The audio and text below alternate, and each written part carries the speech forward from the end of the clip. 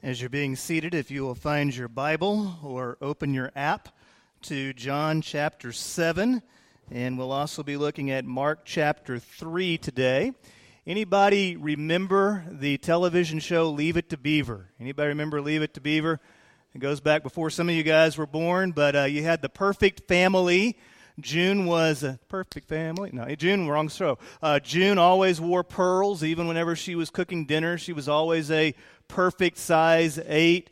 Ward always had a suit and tie on. He always seemed to have everything under control. He was always calm and kind of the perfect dad. And then you had Wally, who was the great big brother, and you had the Beeve, who he was a little bit mischievous, but he was a good kid. And they just had a ideal family, and this was what a family is supposed to look like. So here's a question that I have for you. Does your family look anything like Leave It to Beaver? Does your family look anything like Leave It to Beaver? Just a guess, but I would be willing, I don't wager, I'm a pastor, but I would be willing to guess that in most of our lives, we have some level of family trouble.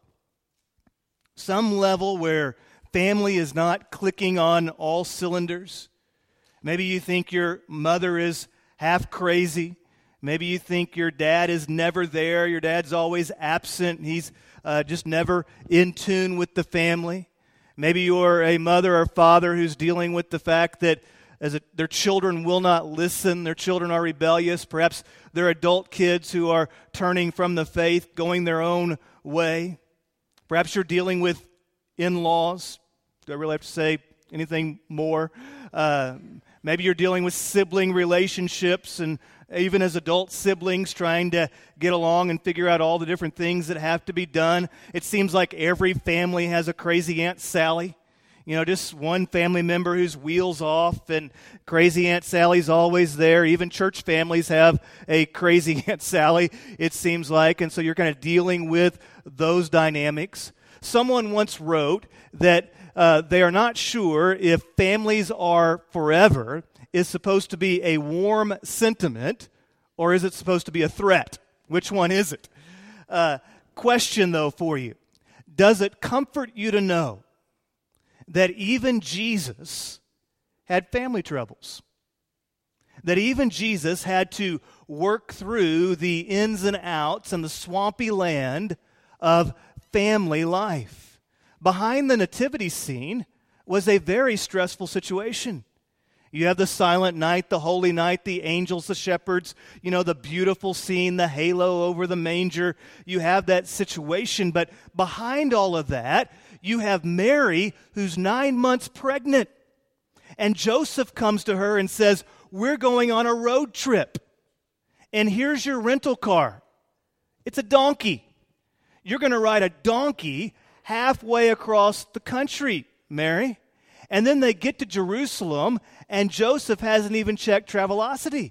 He didn't book a room. He didn't take any preventative strikes there. They got to Jerusalem. The only place they can find to stay is the stable. Now, ladies, those of you that have given birth, that's not your ideal birthing suite. That's not what you're after.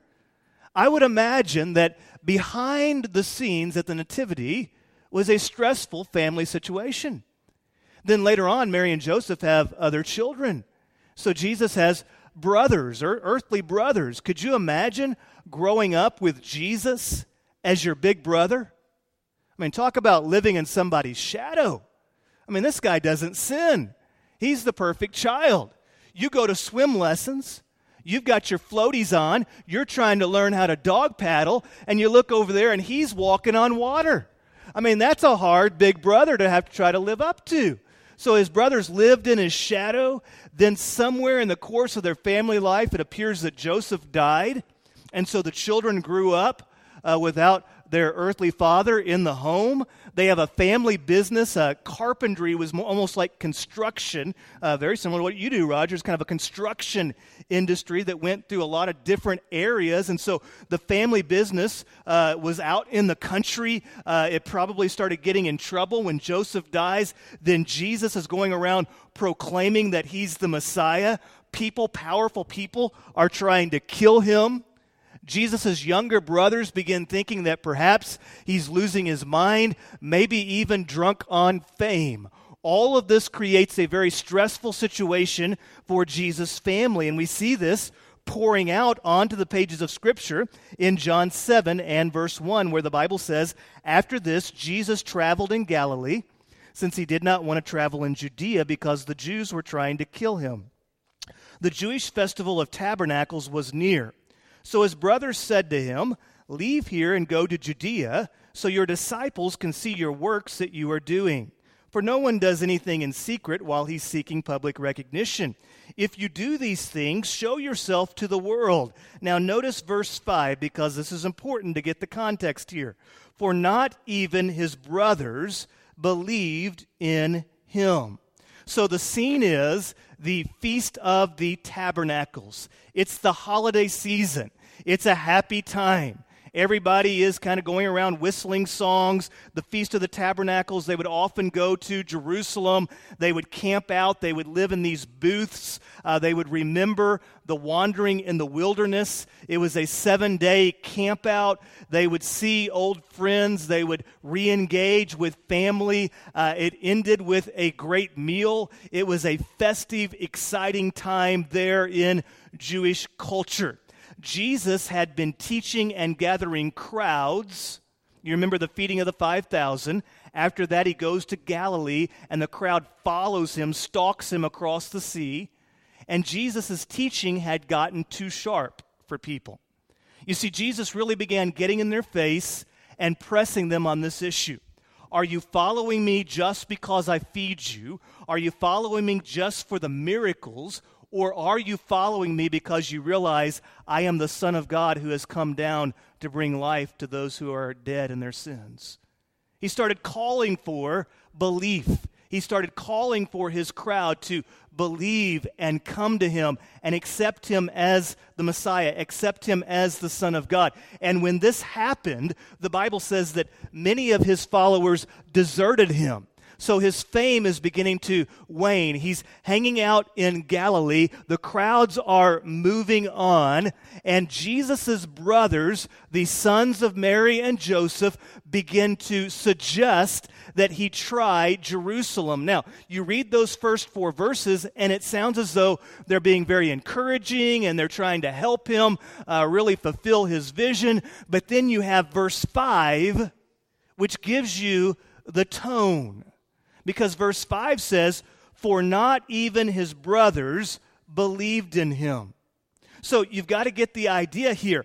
They're telling him that he needs to go to Jerusalem and do these so-called miracles. They're saying in verse 4, "For no one does anything in secret while he's seeking public recognition." They say, if you do these works, if you really are who you say you are, then go to Jerusalem and let everybody see it in a very public place. I think behind the unbelief of his brothers was the idea that Jesus would go down to Jerusalem and he would embarrass himself. And he would come back to Nazareth and everything would kind of go back to normal. I mean, this was brotherly interaction. Now, they didn't really understand the stakes. This was very serious. The Jewish leaders were now actively trying to kill Jesus. It appears that they thought he was simply wanting public recognition. Embarrass him. Go try your miracles in Jerusalem. Go out there and teach your lessons, and just as they abandon you in Galilee, they'll abandon you in Jerusalem, and then you'll come back home to the family business, and we can go on with life. Now, how did Jesus deal with his family problems? How did he deal with this? Well, let's look at verse 6. Jesus told them, "My time has not yet arrived, but your time is always at hand. The world cannot hate you, but it does hate me because I testify about it, that its deeds are evil. Go up to the festival yourselves. I'm not going up to the festival yet because my time has not yet fully come." And after he said these things, He stayed in Galilee. Well, three things quickly that I want you to notice about his reaction. Number one, he was not manipulated by their attempts to get him to do something that would be wrong for him. Over and over again, he says, my time has not yet arrived. In other words, this is not the will of God for me. This is not the course that I am supposed to walk. He refused to be manipulated by their attempts to get him to do the wrong thing. There will always be people in your life who try to manipulate you, sometimes even those who are close to you, friends and family, that will try to manipulate you to do something that is outside of the will of God. Jesus put the brakes on here. He was not going to be forced into a situation that was not the Father's will. Now notice also, he told the truth. And he told it in a rather brotherly way. To surmise what Jesus said to him, to his brothers, he basically said, the world is evil. And because of that, the world hates me because I stand for truth and I testify for those things which are right. But then he says to his brothers basically, the world loves you because you fit right in. You're part of it. They embrace you for who you are, but they reject me. It kind of had a little bit of that brotherly interaction going on there. And thirdly, he also didn't argue. He says, okay, you guys go. The next verse says that later on, he actually went discreetly and privately, but he didn't force the issue into a big fight. He let them move on. He didn't let it become more volatile than it needed to be. He said, you guys go. I'm just going to stay here. Now, I want you also to realize that these difficulties that Jesus had in dealing with his siblings and his mother as well were not just a one-time thing. If you go over to Mark chapter 3 and verse 20, Jesus here in Mark chapter 3 is kind of at the height of his fame, and he goes home. A prophet is without honor in his own home, Jesus talked about. So he goes home, and a crowd is gathering, and it's so large that they don't even have room to eat. And the Bible says in verse 21 of Mark chapter 3, now, picture this. When his family heard this, they set out to restrain him because they said, he's out of his mind. Now, you may have some family issues. But has your family tried to tie you up and take you home lately? All right. This is a pretty, the family is kind of spilling out onto the scene, right? And scholars are kind of divided on whether or not it was the family that thought he was out of his mind or whether or not it was the crowd that thought he was out of his mind, and because of this, the family were trying to save him from the crowd. They're not exactly sure, but they know that the family is basically trying to get Jesus to come with them, and they're going to restrain him and take him back to Nazareth, save him from himself. Verse 31 says, then his mother, who's his mother? Mary. We're talking about Mary. Then Mary and his brothers came, and standing outside, they sent word to him and called him. So Jesus is in this crowd, and the crowd says to him, look, your mother, your brothers, and your sister are outside asking for you. Now, what were they going to do whenever he came outside? Take him. Take him back to Nazareth. This is family tension. And he replies to them in verse 33, who are my mother and my brothers? And looking about at those who are sitting in a circle around him, he said, here are my mother and my brothers. Whoever does the will of God is my brother and sister and mother. Are you getting the vibe here? Are you seeing that even in Jesus' relationship with his family, it was sometimes difficult? He had to work through things. The same reality that Jesus went through, we often go through in our own family relationships. And so I want to talk to you in the time that we have left today about 4 things that we need to remember in dealing with family. The holiday season is upon us. Can't hardly believe it, but it is. We're going to be spending a lot of time with family. Let's talk about 4 things that we need to remember in dealing with family. Number 1, families are to love one another. Families are to love one another. Sounds simple, doesn't it? Jesus said in John chapter 13, I give you a new commandment. What was Jesus' commandment? Love one another. Just as I have loved you, you must also love one another. He says in verse 35, by this all people will know that you are my disciples if you have love for one another. So Jesus gives us a commandment. The commandment is that we are to love one another. Then he gives us an example. I'll show you what this looks like as I have loved you. And then he gives us a result. People will know that you are my disciples. People will know that you are godly. People will know that your family honors me by your love for one another. Jesus said the greatest litmus test of discipleship is our love for one another.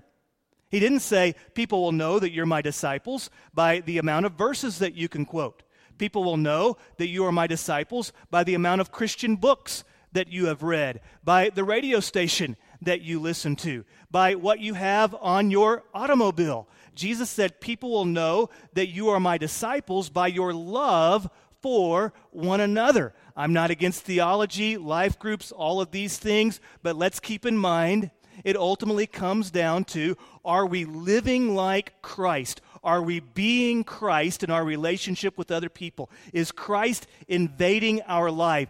That's ultimately what discipleship is all about. Throughout the New Testament, there are all these one another passages. The New Testament tells us to prefer one another, accept one another, greet one another, encourage one another, comfort one another, forgive one another, admonish one another, wait for one another, pray for one another, rejoice with one another, offer hospitality, be kind to, honor, confess sins to one another, be devoted to one another, carry one another's burdens. There's all these one another's in Scripture, and if you put all those one another's together, they ultimately describe what it looks like to love one another. As Christians, we're to love one another. As family, we're to love one another. You say, well, Pastor, I'm on board with that. That's easy. Except, have you ever met these people? They're hard to love. Do you know my family? Do you know? Never mind, I won't go into life groups, but they're hard to love. I have difficulty here. Well, the first step in really loving difficult people is to get back in touch with our own need of grace. You see, I have to remember that I too am a sinner, that I too am imperfect, that I am who I am because of the grace of God, not because of my loveliness. And whenever I begin to realize that I need the forgiveness and grace of God, it allows me to extend that to other people who might even be unlovable at times. Now, look at the person that is sitting next to you, okay? A lot of times it's family members. And just repeat after me. I'm sorry. Now, those two words right there are hard, but there's more. I'm sorry, but you're not perfect. Now, again, do not get mad at the person for repeating after the pastor, okay?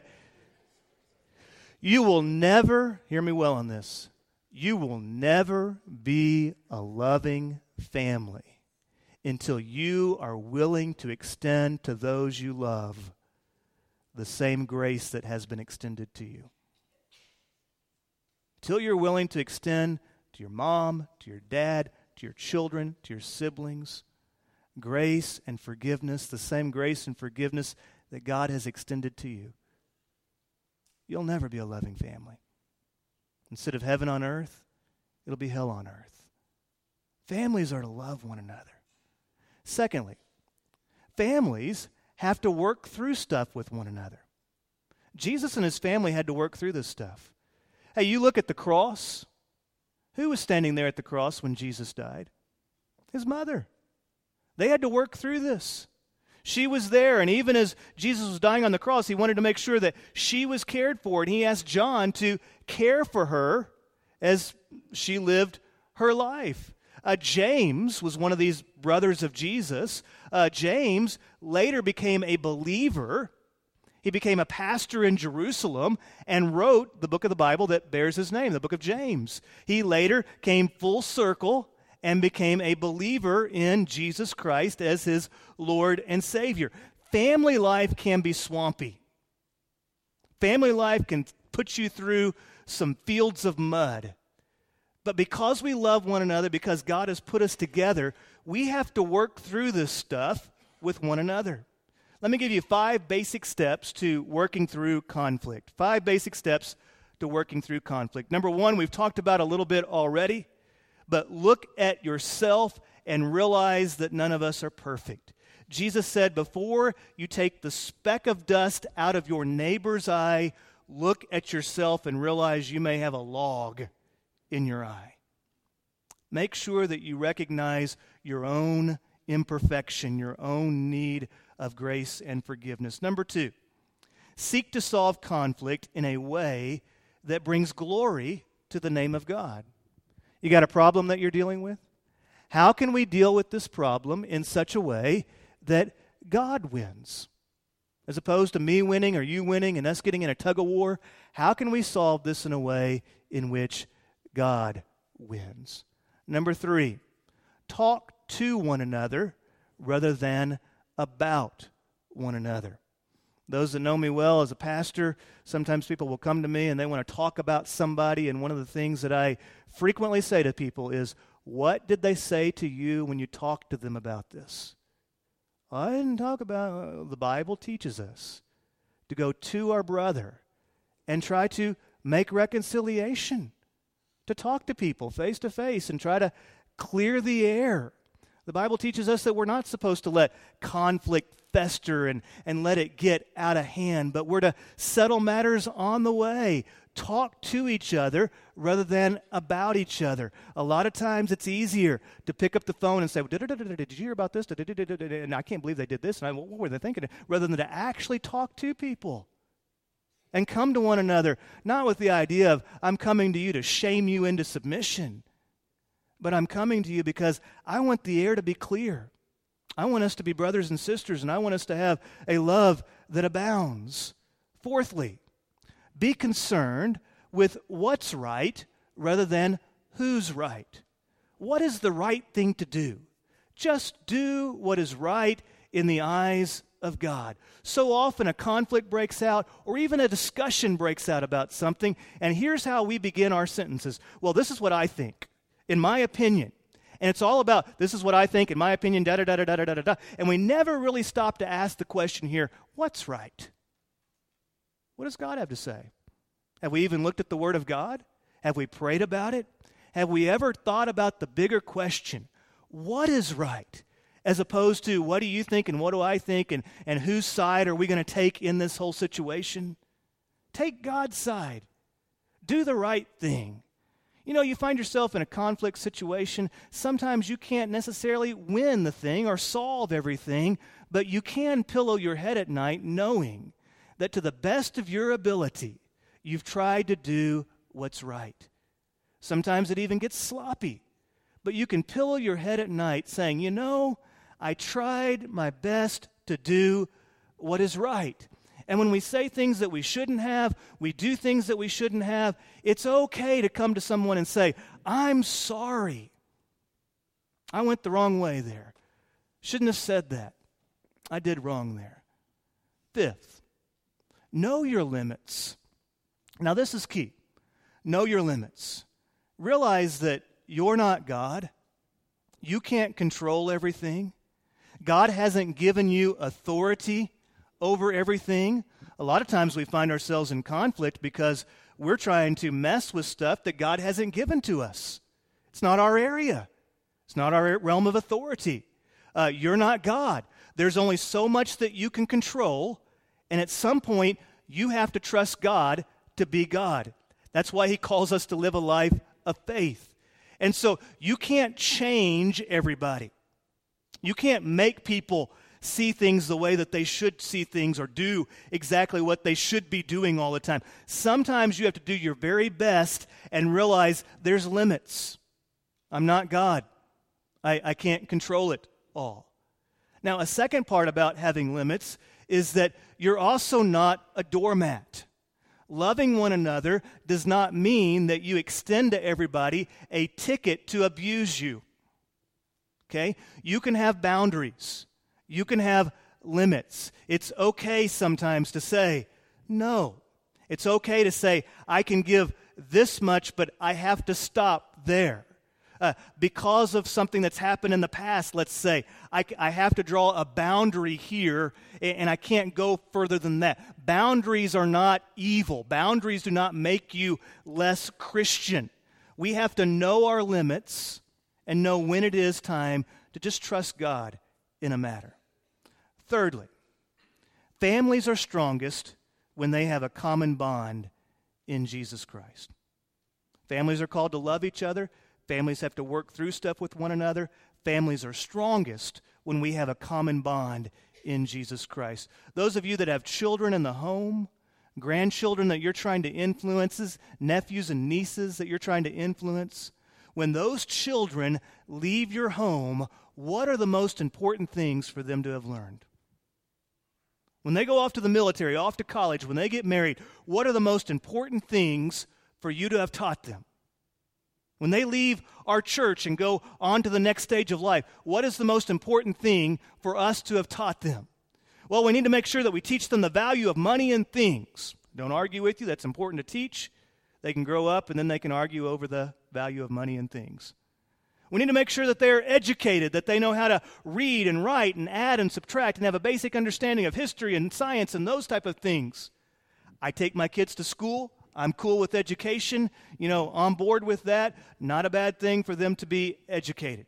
We want to make sure that they have experiences, that they have memories, that we've shown them the country, and that we have memories as a family together. I'm cool with memories, but let's realize that memories are the walls, not the foundation.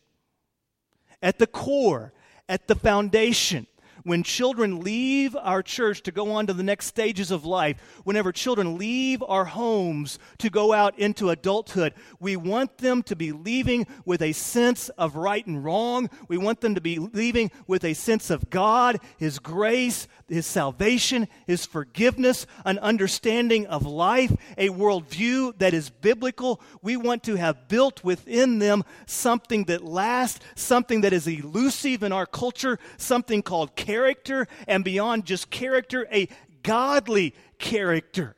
Am I wrong on that?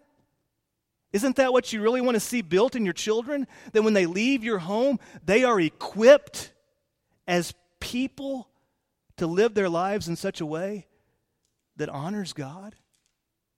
I mean, how sad it would be if my son leaves my house and he's lettered in baseball 3 times and he's really good at baseball, but he doesn't know Jesus.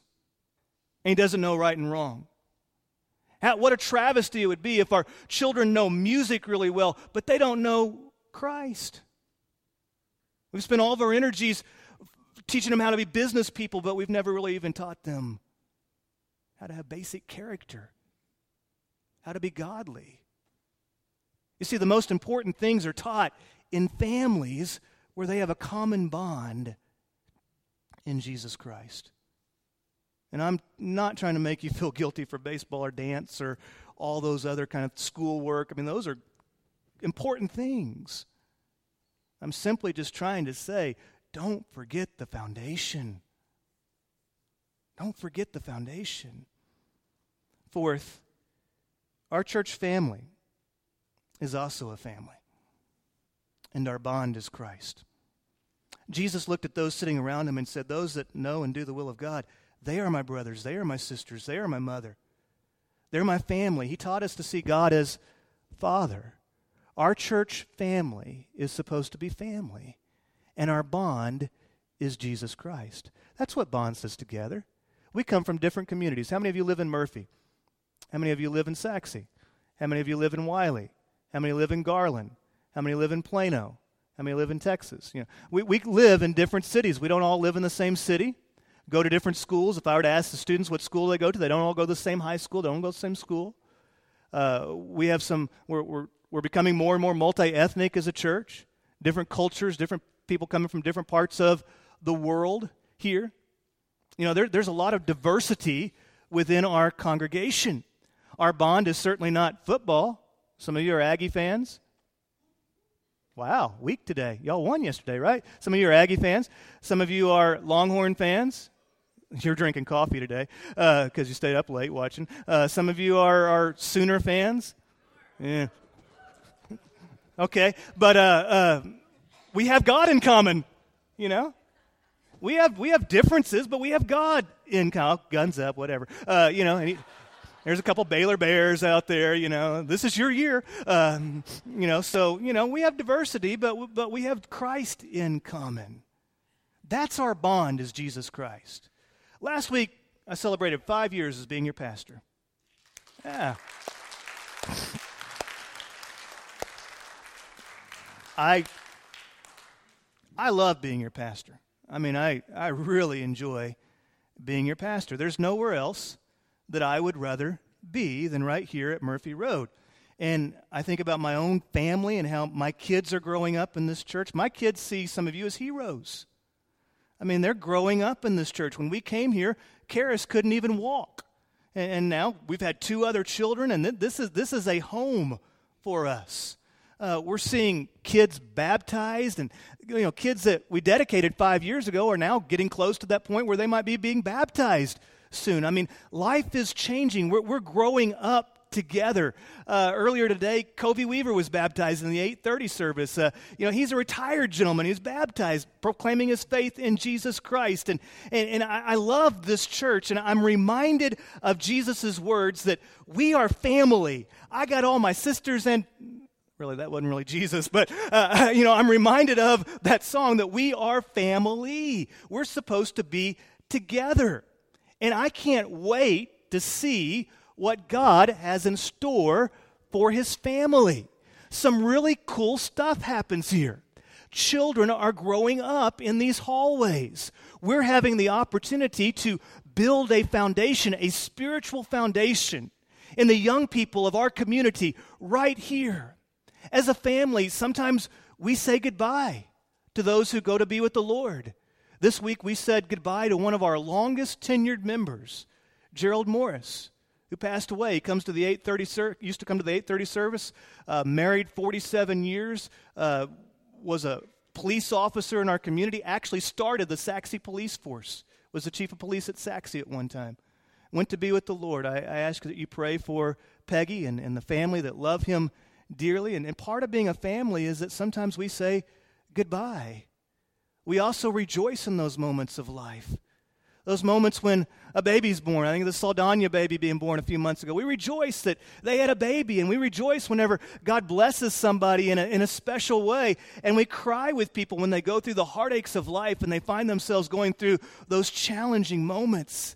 Sometimes we have to say goodbye when someone's journey moves them on. And the last 2 years, I believe we've had over 25 families that have just moved out of our area, and we've had to say goodbye as the journey has moved them on. And at the same time, we say hello to those whose journey leads them here. And that's important too, because we have to be a friendly, welcoming church that welcomes people as they come into our community, into our church family. Week after week, we gather in this room to worship the God of the universe. Week after week, we sing praises to Him, the songs that are sung up in this very room. Week after week, we open the Word of God. We let it beat us up sometimes because we want to grow in godliness. We want to be more like Christ, and we celebrate what God is doing, and we anticipate what He's going to do. And week after week, we as a church family, we gather to love one another, to live life with each other, to talk to one another, to celebrate with one another, to encourage one another, and to remember that simple fact that God, in His amazing grace, has saved us from hopelessness, that we are not orphans, that even if family relationships have been broken physically, even if people have gone to be with the Lord, you are never alone. Jesus said to His disciples, I'm not leaving you as an orphan. We're family. And so I remind you this morning, church, we're family. We're in this together.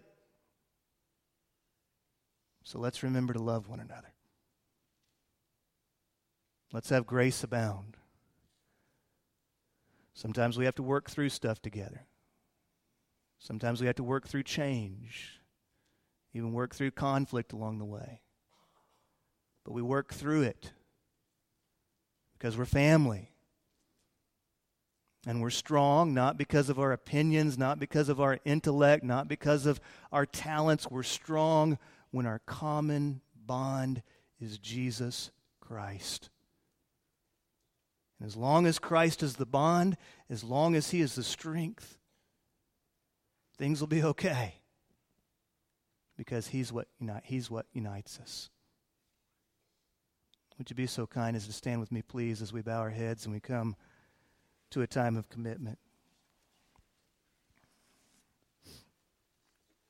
I realize that this is a sensitive subject because in some of your lives today, there's some strained family relationships. And I don't want to embarrass you in any way. I won't embarrass you in any way, but I do want to pray for you. You say, Lash, right now, my family could use prayer. Would you just lift your hand? I want to pray for you. Just say, Lash, my family could use prayer. Just raise your hand right where you are. Because I want to pray for you. My family could use some prayer right now. Maybe it's even in your relationship with your siblings or your mother or father, wherever it might be. My family could use some prayer. I want to pray for you.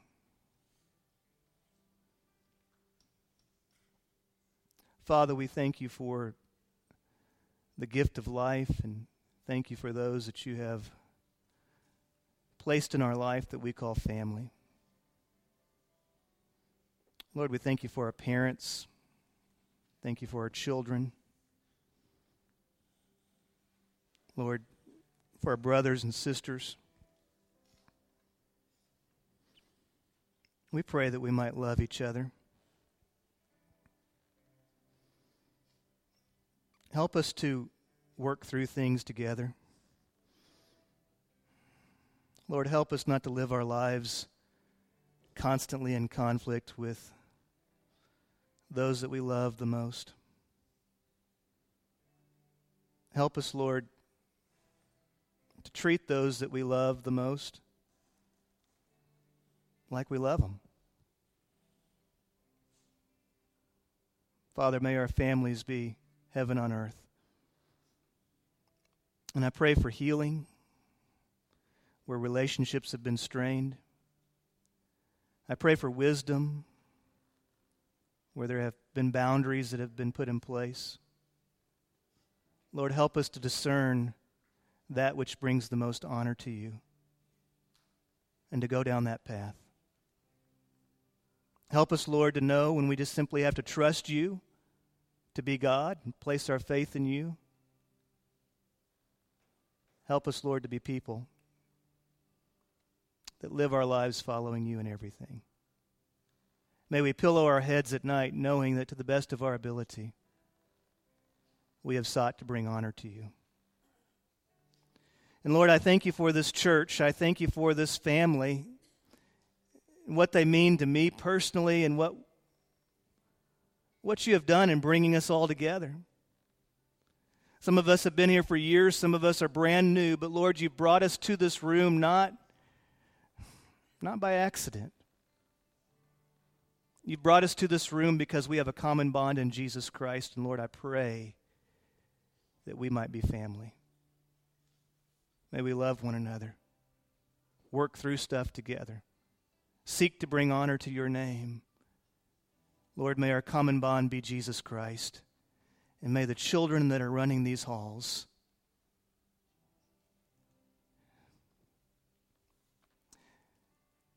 may they have a foundation that's grounded in you. In Jesus' name we pray. Amen.